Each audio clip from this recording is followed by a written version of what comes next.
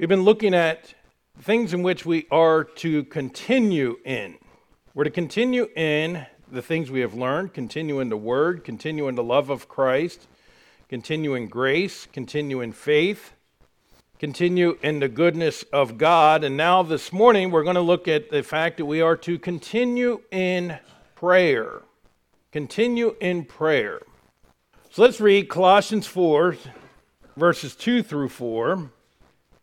Colossians chapter 4, verse 2, continue in prayer and watching the same with thanksgiving, with all praying also for us that God would open unto us a door of utterance to speak the mystery of Christ, for which I am also in bonds, that I may make it manifest as I ought to speak. So as we think of continuing in prayer, and it's interesting this morning, the message now and the message in the morning service, both are going to deal with the topic of prayer, but there's much to say about prayer, so they're not the same message, okay? But this one is focusing from the idea of continuing in prayer. The other one, since we're in a series dealing with voices, actually deals with the voice of prayer. And both, I think, are unique aspects in which we need to look at our prayer life. And so I want us to see this morning, first of all, we are to be active in prayer. Secondly, we're to be alert in prayer. And then lastly, we're to have the correct attitude in prayer. So let us ask the Lord for his guidance, please. Father, thank you again for this opportunity to examine your word and help us, Lord, to continue in prayer, to be faithful, remembering, Lord, that you're the God who hears and answers prayer. So, Lord, help us to be faithfully praying. We'll thank you for it in Christ's name. Amen. You know, saying that about this morning's message and the early morning message here and the later message in the morning service, or whatever we call our services, but I wish, and I know this is the faithful crowd that's here in the early morning, I wish all of our folks realize the importance of being here for every service. Because honestly, these two messages are going to build on each other. And I won't have time in the morning service to cover everything we covered in the early morning service. And but it's important because, you know, as we are teaching doctrine, which by the way is one of the things we're to continue in, sometimes it takes time to lay down the entire doctrine. Some of the doctrines of the Word of God are not just simple, hey, 5-minute lesson, right? And anyhow, but let's talk a little bit about what is prayer. Now, you guys know I really like the Webster's 1828 dictionary because it has real good definitions of things. And it is amazing to me that this definition Webster gives of prayer, you could probably take and make a sermon outline out of it. It's that good, okay? He says, in worship, a solemn address to the Supreme Being. By the way, the Supreme Being in 1800s, everybody understood was Jehovah, okay? So it wasn't just this nebulous Supreme Being, but it was a name given to Almighty God, consisting of adoration or an expression of our sense of God's glorious perfections, confession of our sins, supplication for mercy and forgiveness, intercession for blessings on others, and thanksgiving or an expression of gratitude to God for his mercies and benefits. A prayer, however, may consist of a single petition, and it may be extemporaneous, written, or printed. Now, is that not a good definition of prayer? I'll tell you what, God blessed him with a very good mind. Because you ever tried defining words?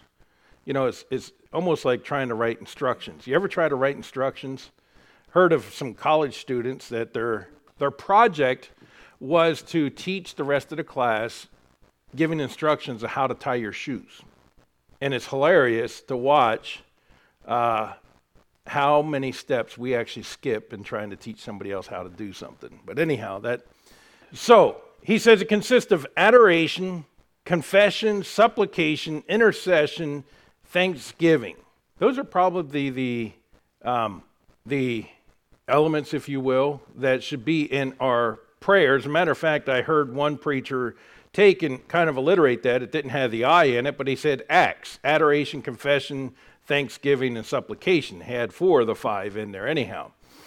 But when we look at in verse 2, continue in prayer, this is not the same Greek word in which we have been looking at before.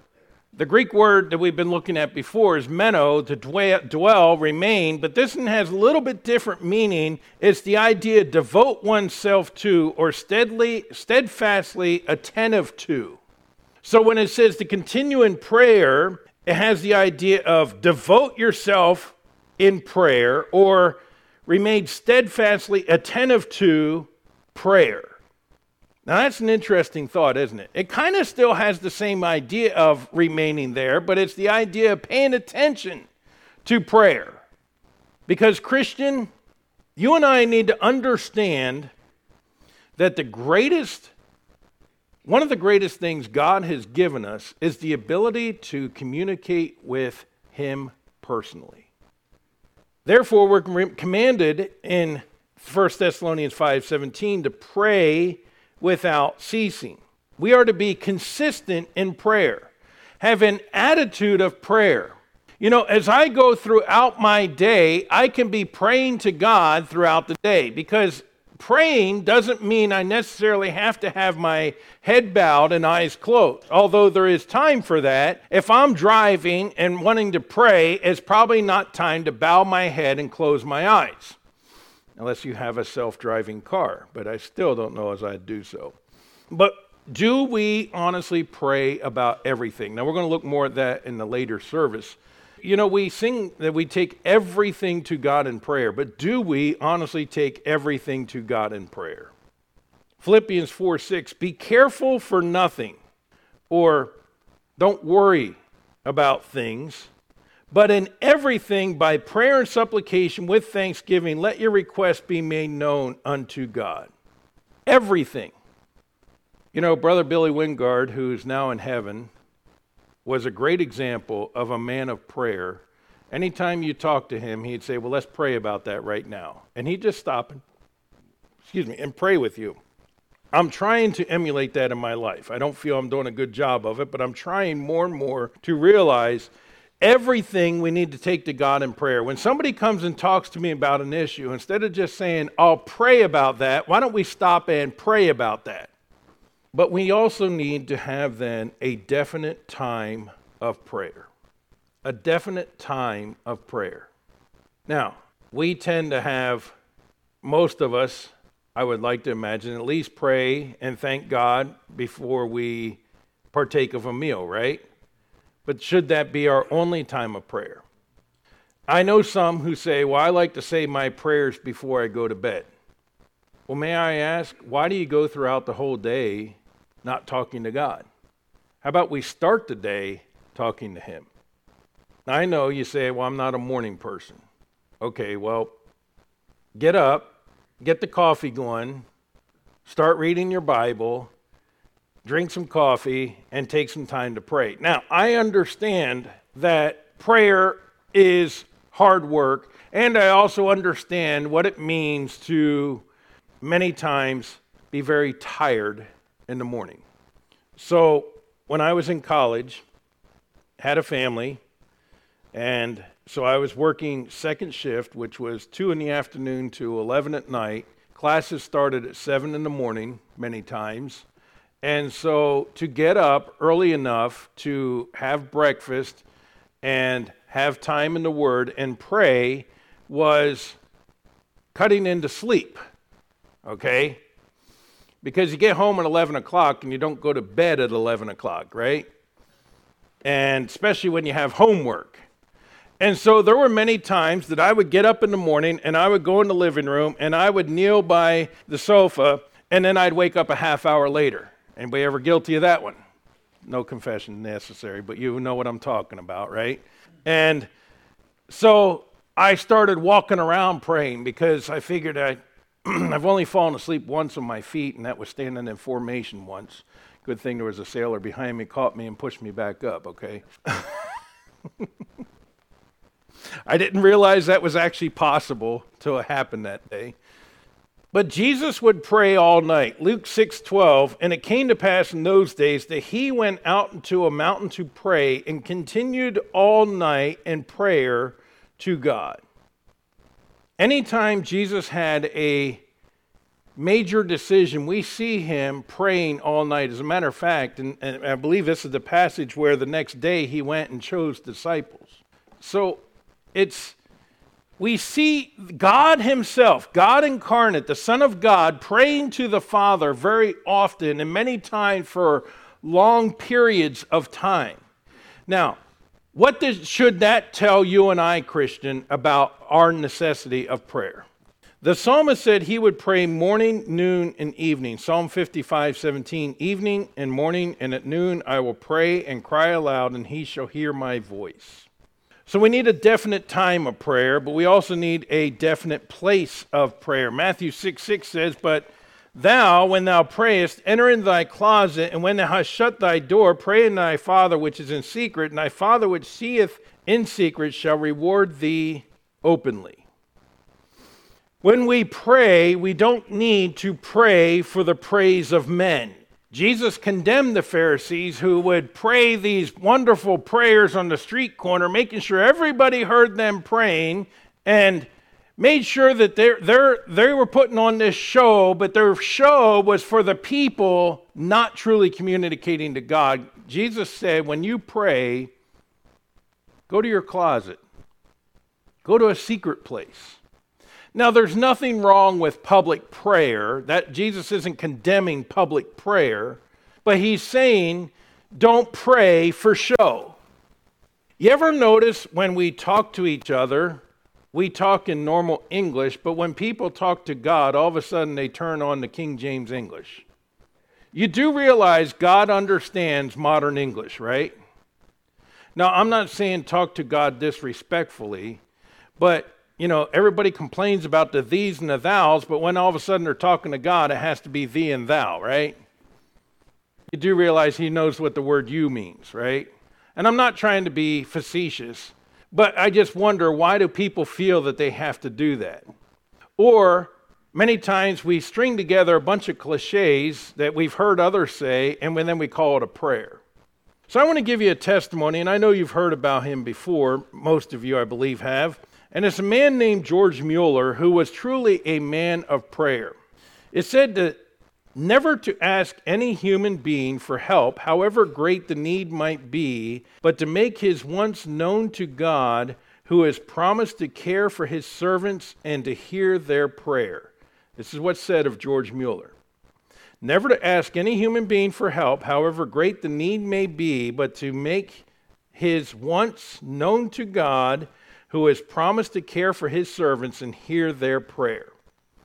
Okay? So here's what I see happen many times. We have a need and we start sharing it with everybody else, making sure everybody knows. And we should ask for prayer, okay? But let me just explain the way we typically do it versus the way George Mueller did it, and then I'm going to show you the results, okay? Many times we say, hey, we have this need, let's pray about it. George Mueller would never tell any man about the needs he had. He would just take it directly to God. Okay, so let me tell you the results now.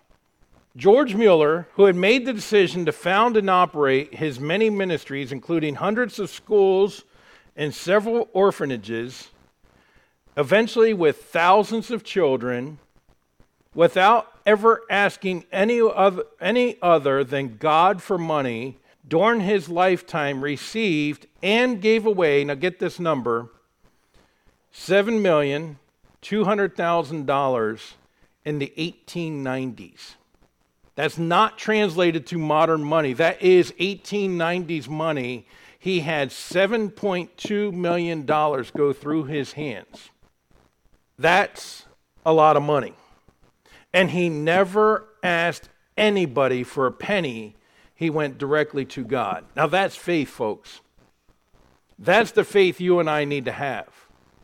You see, the reason why I give this, why it's not wrong to ask others to pray, here's what I believe, though, is somewhat going through some people's mind, okay? And I'm not trying to assign motives or tell, you know what people are doing or thinking, because I don't know what's in people's minds, but here's what it appears like. Okay, God, I'm going to trust you, but I need to make sure everybody knows so that they can give. Do you follow what I'm saying? Versus saying, okay, God, I'm going to tell you, and you lay it on their hearts to give. Does that make sense? Are you tracking with what I'm saying? My family and I, when I was in college, I don't remember what it was, whether it was my school bill or whether it's the time the tires were bald and the cords were showing through the tires, so I had to replace them. But I remember there was a need, and I remember it was $600. And I remember saying to Susan, I don't have an extra $600 right now. And I remember taking our children, and they were the only ones who knew, and we prayed and asked God to provide because I didn't know where it was going to come from. And this is no lie. Within 2 days in the mailbox, somebody said, thinking of you, praying for you, here's a check. And it was $600. I have seen God do it in my life. Folks, we need to understand God knows your needs, and God can and will provide. But we tend to panic and go turn to people instead of turning to Him. Now, I'm using money as an illustration, but truthfully, think of our lives. How often do we do that? Instead of turning to God first in prayer, we go to other people for advice, or go to other people for counsel, or go to other people in the situation. We go to other people for comfort instead of turning to God first. Why is our prayer so often seen to be a last resort instead of the first effort? And I see this frequently in many of our lives, and I'm going to include myself because, yes, I've been guilty way too many times of the exact same thing that I'm preaching about. Be active in prayer. I'm telling you, you read the biographies of George Mueller, and you just see time after time after time how God would provide. I remember reading one about how he had the boys sitting there at the breakfast table. There was nothing to feed them, and he thanks God for the food, and then there's a knock at the door, and the milk cart broke down right outside, and he had to get rid of the milk before it spoiled, and said, could you use this? You think that was chance? Nope. So secondly, let's be alert in prayer. Let's go back to verse 2. Continue in prayer and watch in the same. Watch, to take heed, lest through remission and indolence, some destructive calamity should overtake one. Watching. Standing a watch takes effort and alertness. Now, we called them watches in the Navy. Usually a 4-hour watch, right? But depending on what the watch is, you're responsible for whatever. Now, I stood, and in the military, we have many different watches, right? The first one you ever probably stood was a fire and security watch, right? Everybody stood that one, I'm sure. And so while everybody else is fast asleep, you're sitting there making sure everybody's still asleep and nothing's burning down. Although I am told on board a ship one day that a sailor had a watch, and he calls up to the officer of the deck and says that all's secure. And the officer's like, well, that's pretty interesting since there's been a crew fighting a fire for the last 20 minutes on your deck. Yeah. He wasn't actually roving like he was supposed to. He just stood there at his post and never roved the deck like he's supposed to. I stood medical watches. That was usually 24 hours sitting in a clinic waiting for somebody to hurt themselves so we could go pick them up and throw them in the meat wagon. But you understand the different types of watches. But when you're standing a watch, especially in the middle of the night, looking out in the middle of nothingness, it can get pretty boring, doesn't it? Anybody ever get tired on a watch? So while I was in field med school, we were standing in the ditch and looking out across the way where the instructors were and their nice little fire going and they're nice and warm over there. And I was exhausted because you know how it is. They keep you up all night and all day and keep you running and everything else. Well, my eyes got really heavy till all of a sudden there was sand being kicked in my face. It's about time you wake up, Cor. I'm like, oops. I was not alert at that point. So the punishment was everybody had to get up and sit up all night because we were in 3 sections, and then they made everybody get up and sit with us. So that was the way, because that's the military intelligence of how to handle things, right? Anyhow, there's alertness that goes with being the watch. Especially thinking on a naval vessel, when you're out at sea, you're looking out at literally nothing but water. Unless there's something there, you're supposed to be able to see it, right? And to report it. I felt many watches were about that worthless, but it's important because if there were another vessel approaching, especially if it's a wartime, you might want to know if that's a friendly or not, right? While you can see them as far away as you can. Now think before we had all radars and everything else, okay? A watch on board a ship was pretty important, was it not? Several watches actually, because you had to watch all directions. So then, just as that took effort and alertness, so does prayer. You ever notice how your mind you have nothing on your mind? Well, there's really never anything. There's never actually a time when there's nothing on your mind, but you know what I'm saying. But then you decide, you know what, I'm going to spend some time praying, and then all of a sudden your mind is flooded with everything you never wanted to think about. Why do you think we're so easily distracted in prayer? Why do you think it's when you go to pray that the phone rings or, whatever happens? Why is it that all those things happen when we go to prayer? I'll tell you, part of it is this. There is power in prayer. And if Satan can break the communication lines between us and the Father, he'll do anything he can because he does not want you empowered, Christian, serving God. And so it takes work. This is part of the reason, not just so it's not for show, but also to remove the distractions. Why I believe Jesus said, go to a closet. Because if you go to a closet, what's going to distract you in your closet? Well, I don't know. I haven't been in your closet, but I hope nothing's going to distract you in your closet, right?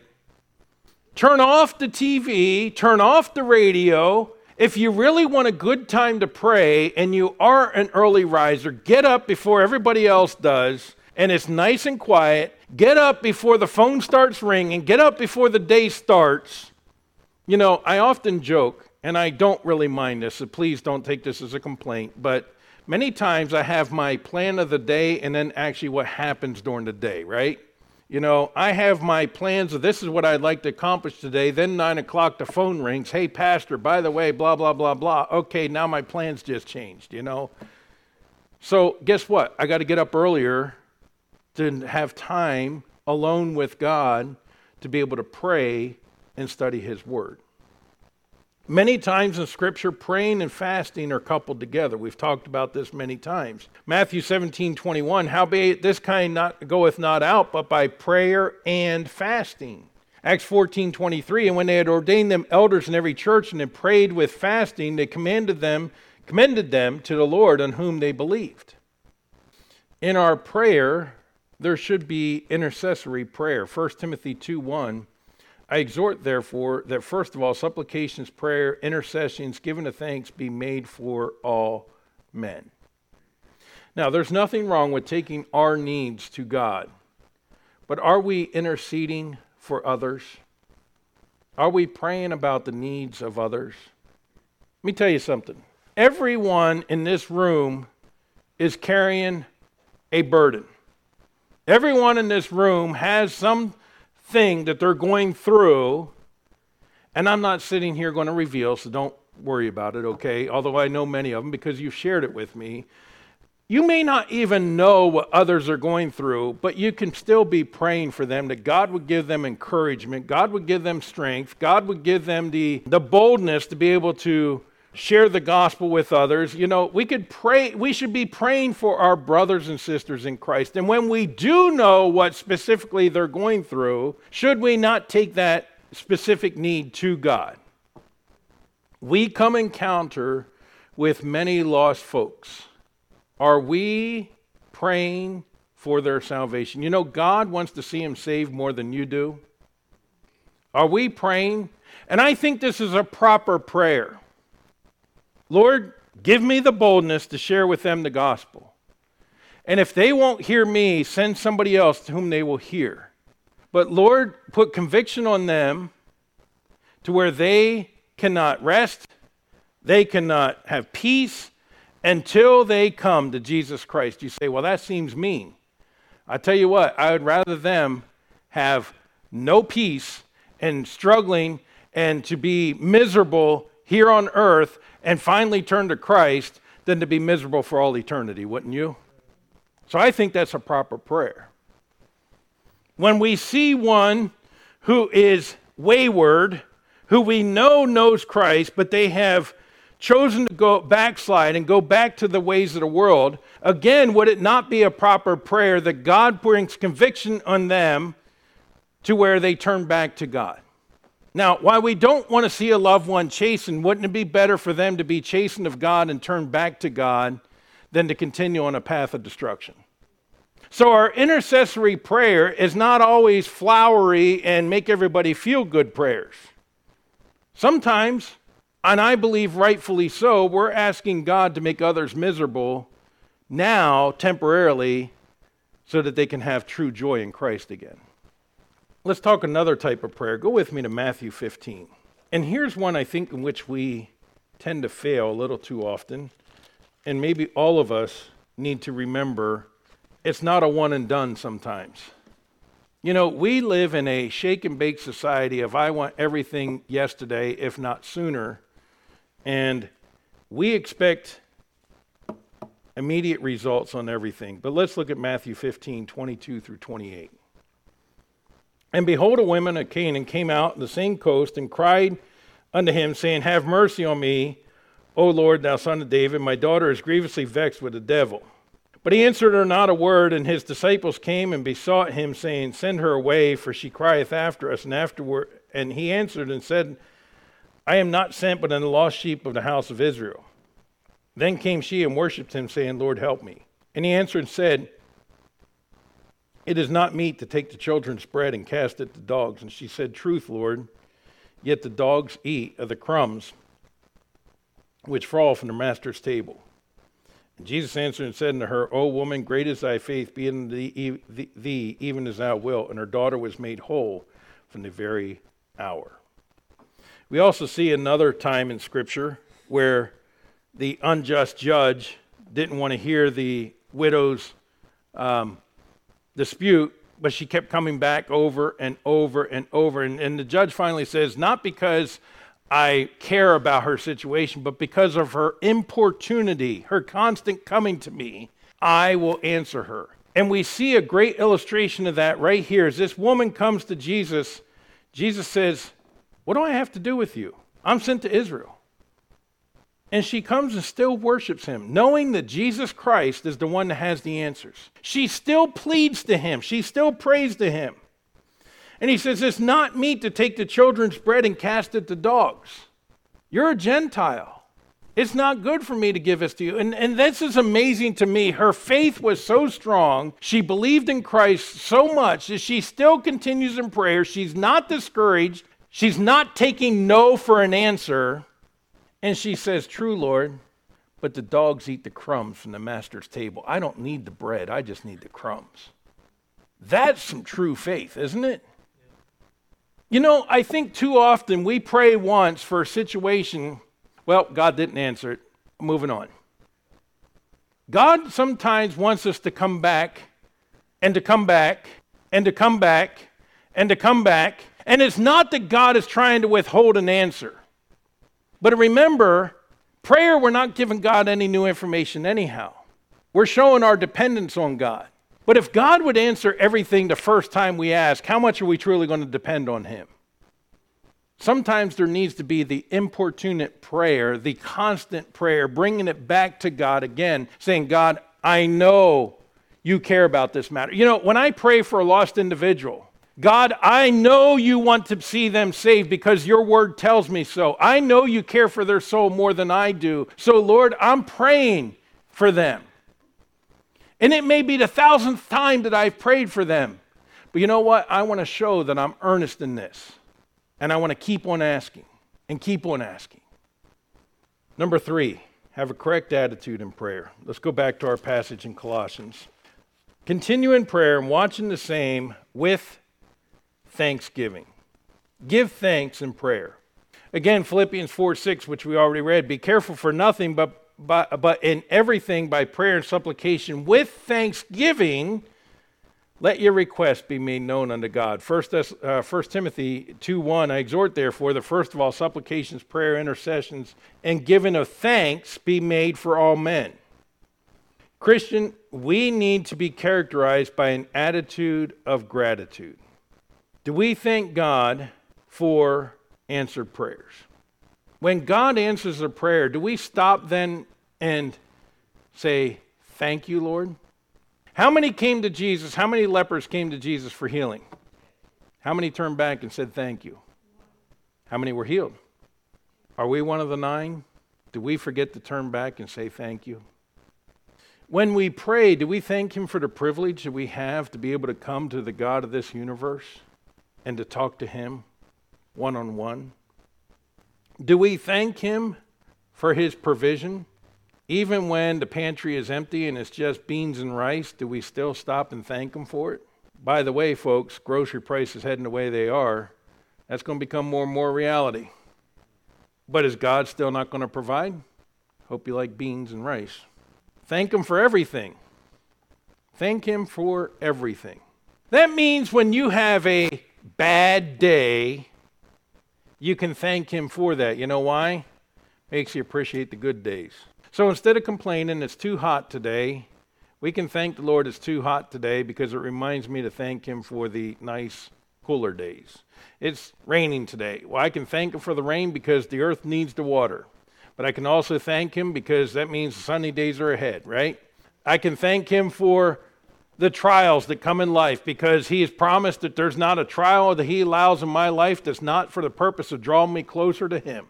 I can thank Him in all things because an ungrateful heart leads to sinful actions. When I think I deserve better, I'm on a slippery slope. God is not to be treated as a genie in the bottle. And way too often, I have seen some, and by the way, I believe the prosperity gospel teaches basically that. God is your genie in the bottle. His ultimate goal is your happiness.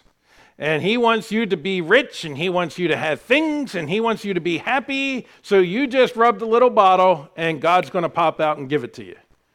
That is how they, now maybe not in those words, but that is really what that theology teaches, is it not?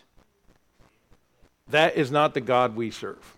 Because God knows what is best. As I pray, do you know what sometimes the best answer for me is? No, or not now. Sometimes that's the absolute best answer. But I need to learn that He always knows what is right. And when that is the answer, then I can thank Him for the no answers.